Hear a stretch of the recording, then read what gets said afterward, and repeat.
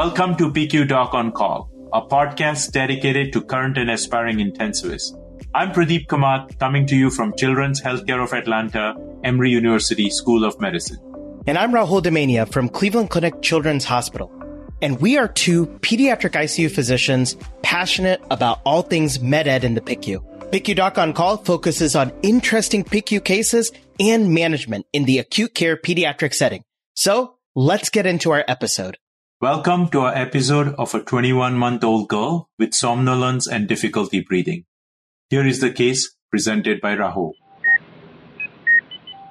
A 21-month-old girl was brought to the outside hospital emergency department for somnolence and difficulty breathing. She developed this after she accidentally ingested an unknown amount of a liquid medication that was used by her grandfather. Per mother, the patient's grandfather was given the liquid medication for treatment of his opioid addiction. The patient took some unknown amount from the open bottle that was left on the counter by the grandfather. Immediately after ingestion of the medicine, the patient became irritable and had some generalized pruritus. The patient subsequently became sleepy, followed by developing respiratory distress, difficulty breathing, and her lips turning gray. She was rushed to an outside hospital emergency department for evaluation. So now we're at the outside emergency department, and the patient arrives unresponsive and blue. She was noted to be sleepy and difficult to arouse on arrival. On exam, she had pinpoint pupils, and when you looked at the vital sign monitor, she was hypoxemic to 88% on her saturations. After receiving naloxone, however, she became awake and interactive. Her glucose on presentation was 58, and her initial venous blood gas resulted. The values were pH of 7.3, a PCO2 of 50, and a base excess of +2. She continued to have intermittent episodes of somnolence without apnea. Poison control was called and recommended starting a Narcan infusion. She was given a dextrose bolus, and the patient was subsequently admitted to the pediatric intensive care unit. So Rahul, to summarize key elements from this case, our patient has accidental ingestion of an unknown medication. She has altered mental status. She has difficulty breathing with gray lips, suggestive of hypoventilation or hypoxia, all of which bring up concern for a toxidrome, which is our topic of discussion for today. Now, this patient has the typical symptoms, which are pinpoint pupils, respiratory depression, and a decreased level of consciousness. And this is actually known as the opioid overdose triad. Now, given history of opioid addiction in the grandfather, the liquid medication likely that the patient took was methadone. And in fact, in this case, the mother brought the bottle of medicine to the pediatric ICU on admission, and this was subsequently confirmed to be methadone, and it was given to the grandfather in the setting of his opioid withdrawal. One important point that I want to address right now, Pradeep, is the fact that when we look at this case and the 88% saturation, this hypoxemia is most likely due to hypoventilation, and it's a very important physiologic principle to note that hypoventilation is a cause of hypoxemia that has a normal AA gradient. So Rahul, let's dive deeper into this episode. Why don't we start with a multiple choice question? All right, let's do it. So which of the following opioids carries the greatest risk of QTC prolongation? A, methadone, B, morphine, C, fentanyl, or D, dilaudid? And Rahul, the correct answer here is actually A, methadone. Now, methadone prolongs QTC interval due to its interactions with the cardiac potassium channel, also known as KCNH2 channel, and it increases the risk for torsades in a dose-dependent manner. Besides the above effect on cardiac repolarization, methadone is also associated with development of bradycardia mediated via its anticholinesterase properties and through its action as a calcium channel antagonist. Now, hypokalemia, hypocalcemia, hypomagnesemia, and the concomitant use of other drugs belonging to the family of CYP3A4 system inhibitors such as erythromycin can prolong the QTC. Even in absence of these risk factors, methadone alone can prolong the QTC. Thanks so much for that, Pradeep. And I think it's very important to involve your pediatric inpatient pharmacy team to help with the management of children who may be on methadone or even other QTC prolonging medications. It's important to discuss the frequency of when to get EKGs on rounds as well. So Rahul, what are some of the pharmacological and clinical features of methadone poisoning? Yeah, so let's go ahead and go into the mechanism of action of methadone. So methadone is a synthetic opioid analgesic made up of a racemic mixture of two enantiomers, D-methadone and L-methadone. And besides its action on the mu and kappa receptors, it is also an NMDA receptor antagonist, kind of like ketamine. So due to its long action, methadone is useful as an analgesic and to suppress opioid withdrawal symptoms, and hence why, in this case, the grandfather was using it for opioid detoxification. Methadone can also cause GI symptoms, things like constipation, nausea, vomiting, and it can cause nausea secondary to its effect on the chemoreceptor trigger zone, which is going to be found in the brain.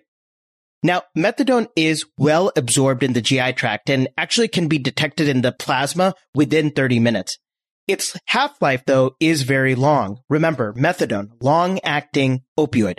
So its half-life is 10 to 18 hours, and it can actually be as high as 25 hours in acute overdoses. So in infants and children, a single dose of methadone can cause clinical manifestations for up to 72 hours. So close monitoring is going to be very important in these patients. Now, the action of methadone is similar to morphine. It is going to be an agonist at the mu, delta, and kappa receptors. And it can cause drowsiness, respiratory depression, hypotension, and meiosis.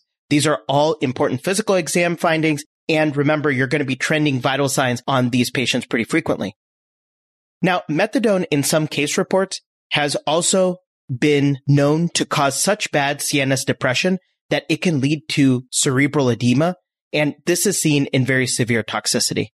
Pradeep, if you had to work up our patient with the acute methadone ingestion, what would be your overall diagnostic approach?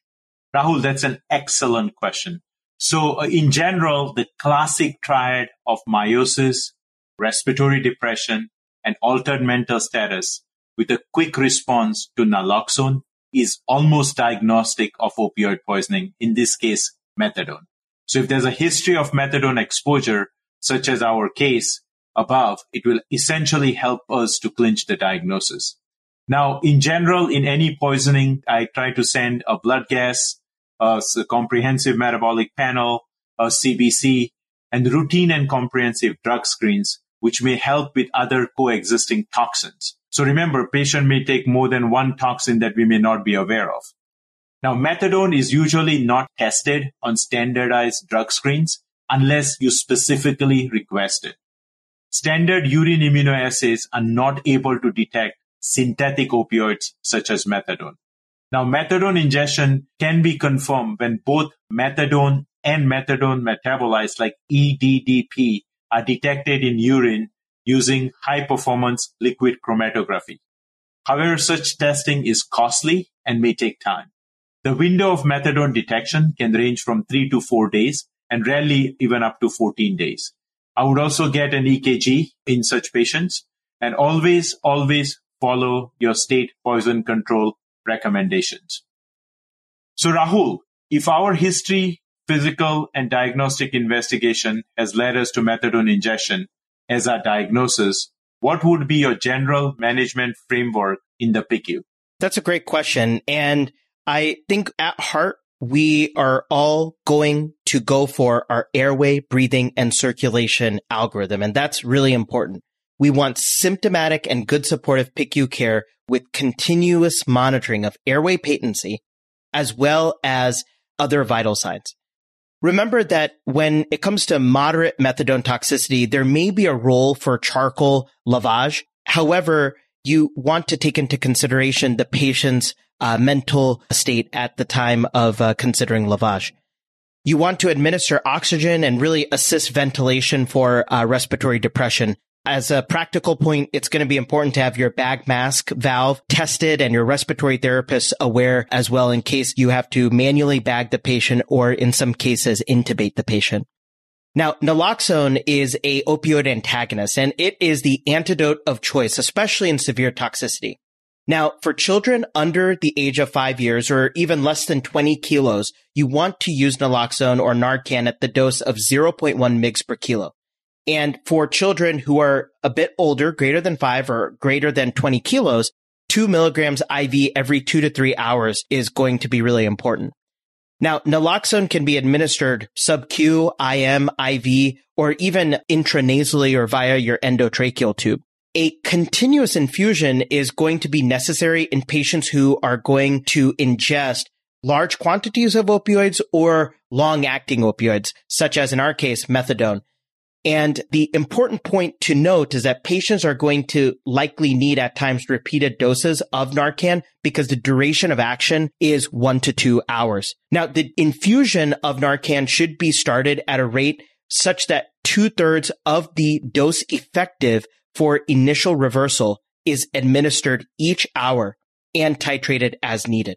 So again, these patients are going to have repeated doses of Narcan, and figuring out how many milligrams this patient had will also guide your management when it comes to an infusion. Now, naloxone can potentiate opioid withdrawal in patients. It can also cause nausea. Another side effect that you want to note is the transient hypertension that naloxone can cause. And in very rare circumstances, it can cause pulmonary edema. I really want to emphasize the airway management. And remember that these patients who take long-acting opioids like methadone may require early intubation and ventilation assistance. And this should be performed at any sign really of respiratory depression that does not respond to Narcan. Adequate circulatory support with IV fluids and vasopressors is also going to be important. And remember, you want to have a team-based approach to your care.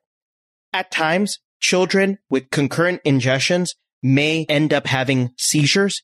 And so we want to treat seizures with benzodiazepines and in severe cases, propofol as well as barbiturates. Along with your airway monitoring, you want to make sure you pay attention to the cardiac support. Remember, methadone is going to be a QT prolonger. So you want to have these patients on telemetry. You may even want to get frequent EKGs on these patients. These patients are also going to need a good cardiac milieu. So correct any electrolyte abnormalities. Make sure you are trending magnesiums as well as potassiums and calciums. Now, very rarely, ECMO may be required if there is life-threatening pulmonary edema refractory to the standard measures we talked about. But usually the airway breathing circulation as well as Narcan pearls, which we just talked about, should be adequate in patients. Pradeep, as we get deeper into our case, it was found that the patient actually had some significant hypoglycemia. Do you mind shedding some light on how this hypoglycemia is related to the methadone overdose? Yeah, I think that's a thing we commonly forget. But in any methadone ingestion, we need to kind of monitor blood glucose very carefully. Most studies report hypoketotic, hyperinsulinemic hypoglycemia after an acute unintentional methadone exposure, especially with high doses. Possible etiologies for hypoglycemia include the promotion of pancreatic insulin release, suppression of counter-regulatory hormones such as glucagon, epinephrine, and the sympathoadrenal response to hypoglycemia, as well as impairment of glycogenolysis and gluconeogenesis. As we wrap up today, let us also go through the criteria for observation, admission, and ICU-level care for patients with methadone ingestion. All patients who develop CNS or respiratory depression should be admitted for observation for at least 24 hours, even after adequate response to naloxone therapy. Patients who require intubation or a naloxone infusion will obviously require an intensive care unit admission. Patients should not be discharged until they have remained awake and alert for 4 to 6 hours after naloxone infusion has been discontinued. Now, from an ER standpoint, patients with mild toxicity who do not require naloxone should be observed for at least 6 to 8 hours before they are discharged home. Those are some great guidelines. And I think it will be very important if you have a patient in your PICU that has an opioid overdose or methadone ingestion to consult with your toxicologist as well as local poison control. Pradeep, as an experienced clinician, I'd love to hear some clinical pearls or some pitfalls to avoid related to this case. So I think, Rahul, it's important to remember that the triad of pinpoint pupils, respiratory depression with altered mental status is highly suggestive of opioid poisoning. Naloxone is the drug of choice in opioid overdose. An infusion may be needed for longer-acting agents such as methadone. In addition to naloxone, close attention to airway patency and maintenance of respiration is required in the PICU.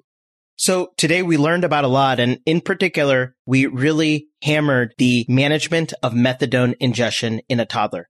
Please remember, liquid methadone is highly toxic, and even 1 teaspoon can lead to fatality in a toddler. Besides appropriate storage of methadone to prevent accidental ingestion by toddlers, early recognition of the opioid triad, altered mental status, pinpoint pupils, and respiratory depression, as well as prompt medical intervention can be life-saving. But prevention is key. Remember, we're all pediatricians at heart. This concludes our episode on methadone ingestion. We hope you found value in a short case-based podcast. We welcome you to share feedback, subscribe, and place a review on our podcast. Please visit our website, pqdoconcall.org, which showcases our episodes as well as our Doc on Call management cards. PICU Doc on Call is hosted by me, Pradeep Kamath, and my co-host, Dr. Rahul Damania. Stay tuned for our next episode. Thank you.